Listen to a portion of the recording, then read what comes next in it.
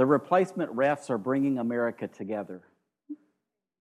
I thought that was so great. I'm not even following professional football that much, but I thought that's great. But then I thought, oh no, our passage this morning is about replacement. If you would stand with me, and let's read out of Acts together.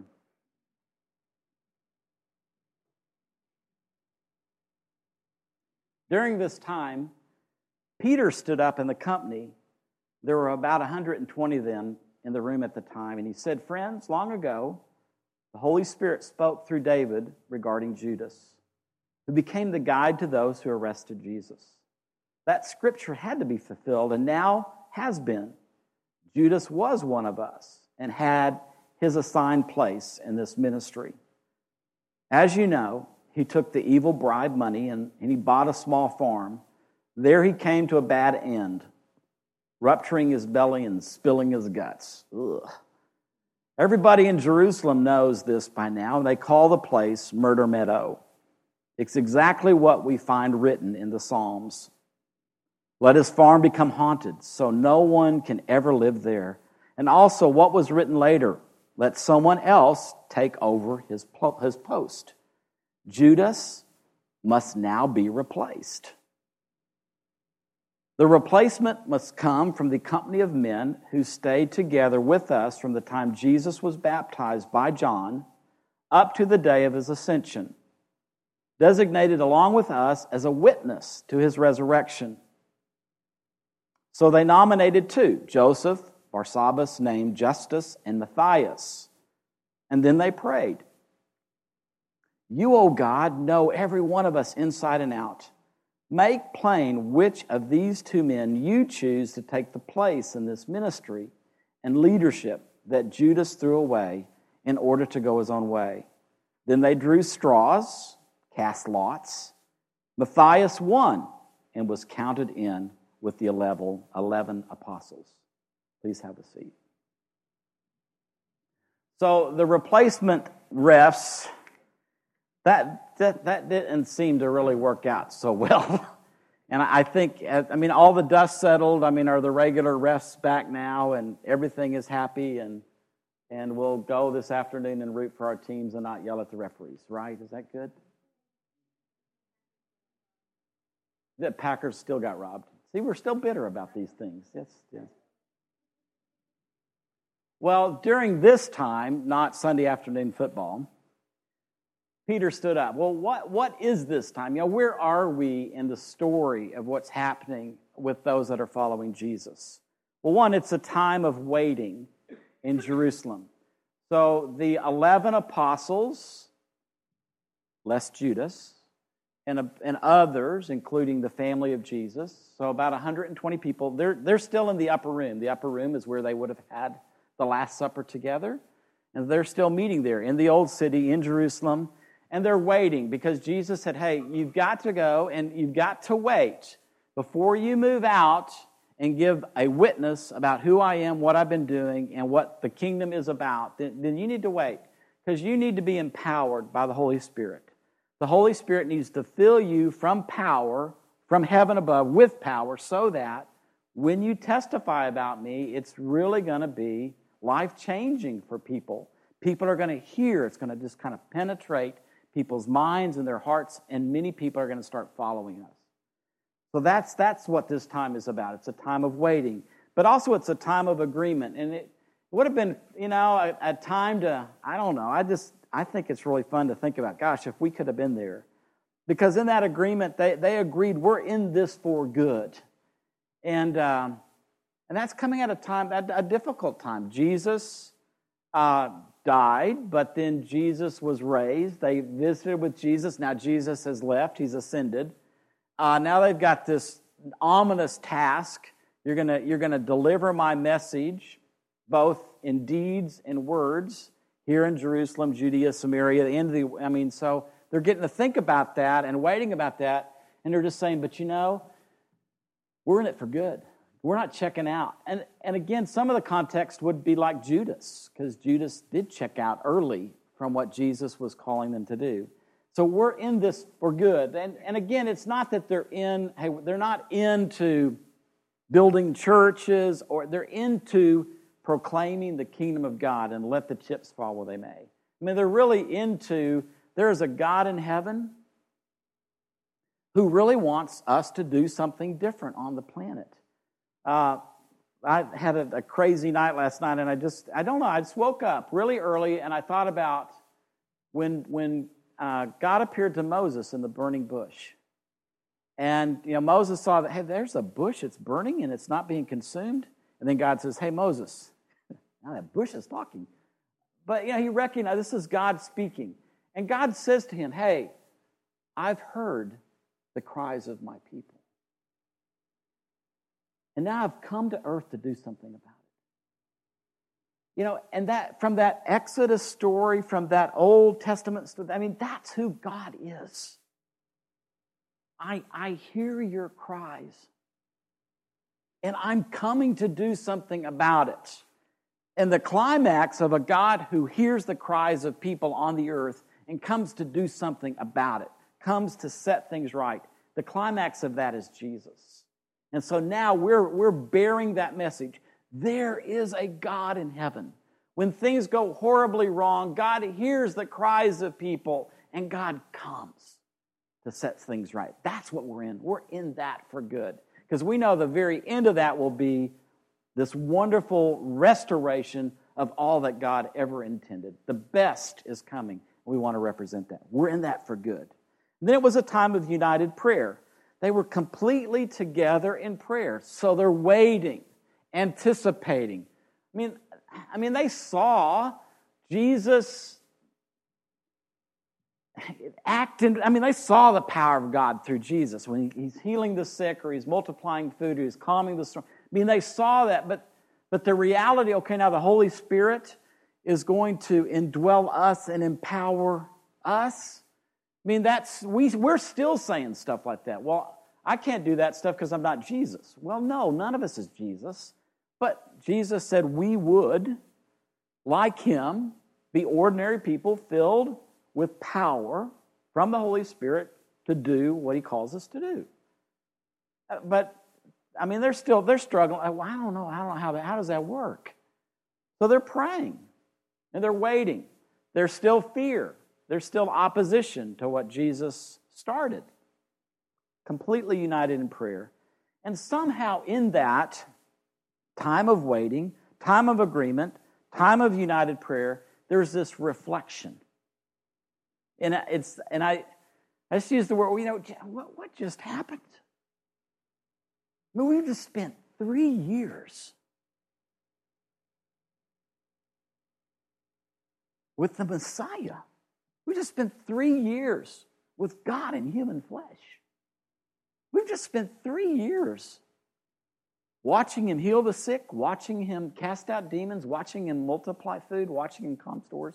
He sent us, he authorized us to go heal the sick and cast out demons. We saw that. We've done that. We saw his death. Then we saw his resurrection. And now we just saw him go back into heaven. What's just happened? They had a lot to think about. And in that, Peter, he stood up. And he spoke out about Judas. So Judas, remember, he is one of the 12 that Jesus chose. When there's leaders being chosen, it's always preceded by a lot of prayer. So Jesus spent a lot of prayer, a lot of time alone with his Father. He was praying about people who are going to be these 12 that I designate to be with me and to learn from me, to be the bearers of the message that I have. Well, Judas was one of those. And as we read the story, he became the treasurer. And so there's a couple of these little hints that he didn't like the way money was spent at times, especially if money was wasted. Hey, we could have sold that expensive jar of perfume and had lots of money to feed the poor. And Jesus said, well, what you did is really important, and you might have lost sight of that by counting the money. And then there is a point that just Judas was really tempted.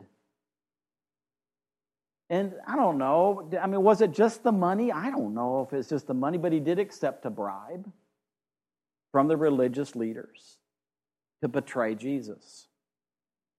And he chose to betray Jesus with a kiss. And the story of Judas is after he did it, he really died regretting it. He committed suicide. He was overcome with grief. He left a spot in the 12 that needed to be filled. What do you do? What do you do with fallen leaders? And it's interesting to me that the guy in this time of reflection that would stand up and say, we need to do something about the spot that Judas has left, is a guy himself who was fallen. But Jesus restored him. The statue that you see there is at the Sea of Galilee. It's like one of my favorite places to go. Because Peter denied Jesus. In Jesus' trial, do you know this man? No, I don't know this man. I mean, he even used profanity. Oh, imagine that. I mean, he adamantly denied knowing Jesus. I don't know him. So when Jesus needed him to stand by his side, he denied him. And you remember that, as the rooster crows, they lock eyes. And then Peter leaves, weeping, because he knew what he'd done. He denied the Savior, the Lord, the Messiah. And yet, after the resurrection, you have this reunion of the disciples with Jesus on the Sea of Galilee. Is that the Lord? And Peter swims out to the boat. He's the first guy there. And Jesus sticks breakfast for him. Then Jesus says, hey, Peter, do you love me? Yes, Lord. You know that I love you. Then feed my sheep. Hey, Peter, do you really love me? Yes, Lord, you know that I love you. And through that, he was restored. That's what this statue is all about. Peter being restored. So you either restore leaders or you replace them. So in this story, we're replacing Judas, but it comes at the suggestion of the one himself that had been fallen and restored.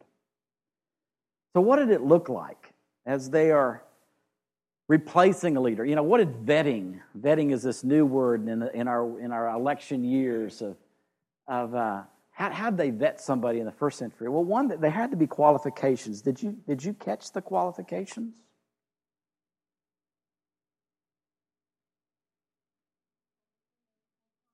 Yeah. The replacement must come from the company of men who stayed together with us from the time Jesus was baptized by John, so that's the beginning of his ministry, up until the day of his ascension. So for the 3 years that Jesus did ministry on the earth, at the end, dying, resurrecting, and then ascending, it needs to be someone that has been with us throughout that time, and it has to be someone who was a witness to the resurrection. So it had to have been someone that was in whatever place they were when Jesus showed up. So those are the qualifications. So in these 120 people, they then had nominations. And there ended up being 2 nominees. One, Justus, the other, Matthias. So they have 2 names, 2 guys that were with them, and then they prayed. Did you catch the prayer? I love the prayer. You, oh God, know every one of us inside and out. Make plain which of these 2 men you choose to take the place in this ministry and leadership that Judas threw away in order to go his own way. God, we don't know. These 2 fit the qualifications. We nominate these 2, but we don't know which one is best. So would you please show us which one you would appoint? And how do they do that? They cast lots. The Message says drew straws, but they didn't draw straws. They really actually cast stones or twigs, and then that's how they chose. So they made their selection based upon prayer, casting of lots, and Matthias is the guy that won, and he became one of the 12. Now I don't really even know if that seems so important to us. Why did they have to have 12 again? I mean, why couldn't they just leave it at 11? Though, as you go forward in the story, 12 is an important number. There's going to be 12 thrones, and there's these future ramifications. But, kind of stepping out of history into life today, I think there's something that we can really learn from what's going on here. And it has to do with leadership. It has to do with the election, that we're in an election year. So how do we do it? So I just want to make a suggestion that, let's keep thinking and learning about what's happening in the church, but let's do something practical with what we just read. And so we are, in this election year, we're going to be replacing some leaders.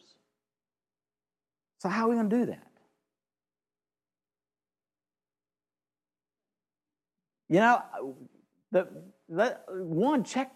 Check out the qualifications of all the nominees.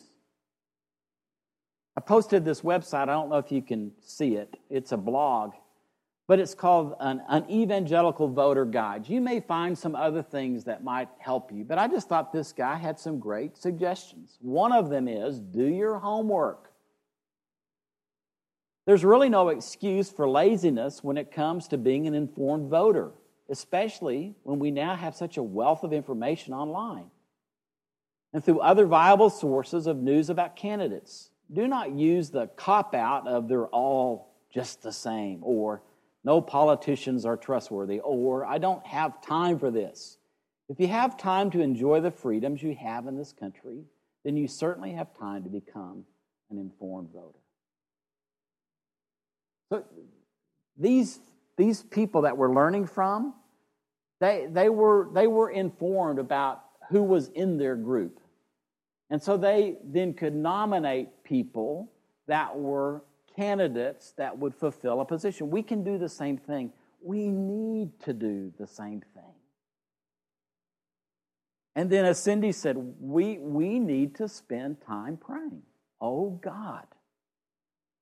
You know everybody inside out, and you know who would be the very best candidate. So we're going to cast lots. And in casting lots, we're going to believe that you just told us, you just guided us in our decision, and then we're going to go vote. One of the things that I have just noticed missing through these election years is that as people following Jesus, we don't spend enough time doing our homework. We don't spend enough time praying. And we don't really ask God to guide our vote. It worked so well in the first century. I mean, it really worked. We're going to read a story of they replaced a leader and they kept moving. And it really worked out well. Right now, our nation is in desperate need of good leadership. We've been in need of good leaders for really quite a long time. We've had a crisis in leadership across the board, whether it's government, whether it's industry, whether it's the church. We've really had a crisis of leadership. And I truly believe the people sitting in this room are the answer for the restoration of good leadership. And it's because we can do things like this. So we have something to guide us in a process that is not just about the past, but it's very much about the present. So could we as a community, could we agree to encourage each other to do our homework? To really read, to really think, to really have conversation? And could we really be a community that really does invest time in prayer? I would really encourage our community groups during this fall as we're moving up to the election. I think it'd be a great thing for our community groups to be praying. Oh God, give us direction. I think it's great to cast lots. I've heard a lot of people say, I don't have a clue who I'm going to vote for. It just seems like we don't have anybody. Well, God knows. Do we trust God? You think through biblical history. God's put some really interesting people in positions of leadership over empires, hasn't He? Really an interesting story. And they've not all been really godly people, but they were God's choice for that time of history. That's really intriguing, isn't it? Doesn't it intrigue you?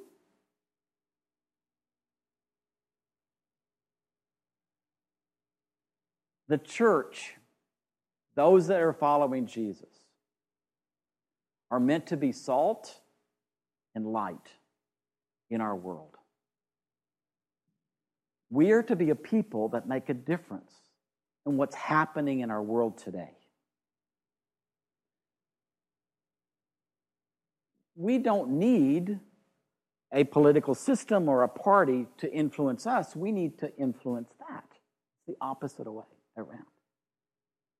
We need to be citizens of heaven that influence our citizenry in the United States. We need to be citizens of heaven that then influence whatever political perspective you're drawn to. That's fine. But you represent Jesus with whatever that persuasion is, and you influence who that is and where that's going. It's always the kingdom of God moving out to change our world. And it's happening through us.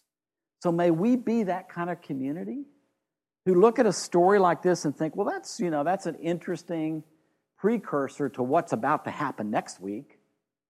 But from that say, God was in the mix there. God was choosing and replacing a leader there. And we can be that kind of community too. So can we stand together?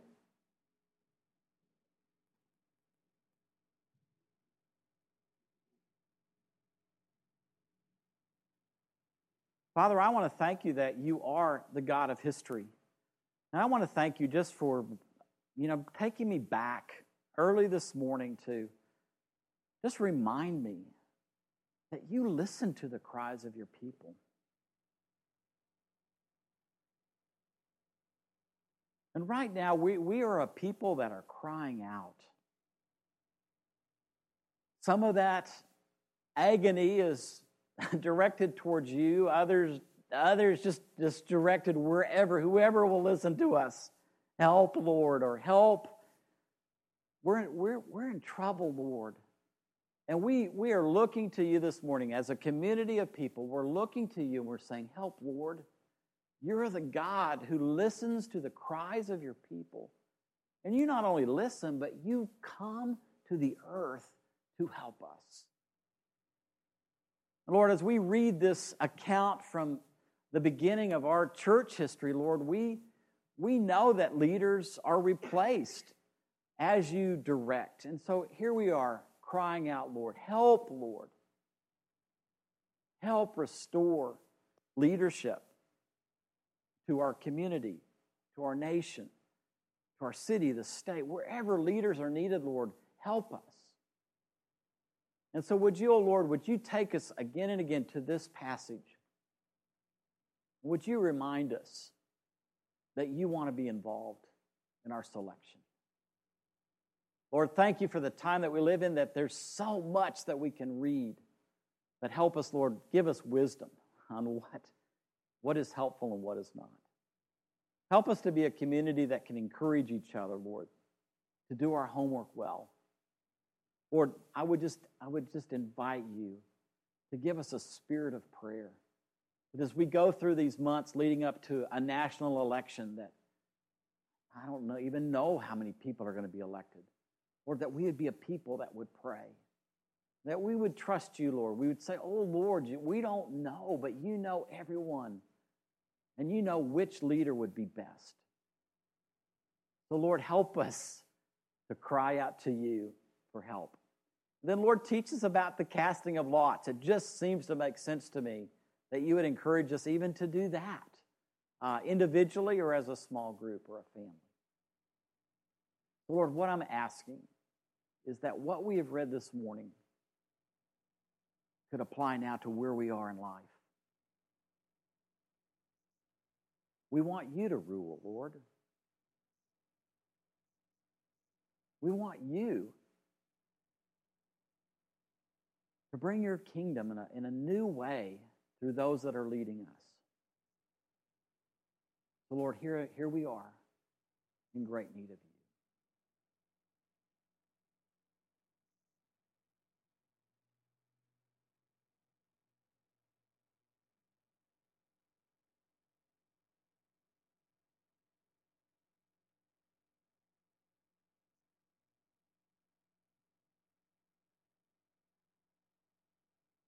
Jesus, we end our time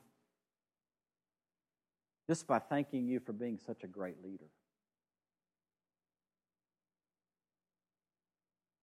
Whenever we get discouraged, whether it's a leader in the church, whether it's a leader at school or work or wherever it might be, bring us back to who you are. Remind us that you're still leading and we get to follow you. So we bless you today, Lord, and we give you thanks in your name. Amen. Thank you for our time. I look forward to hearing how we live this out. Amen.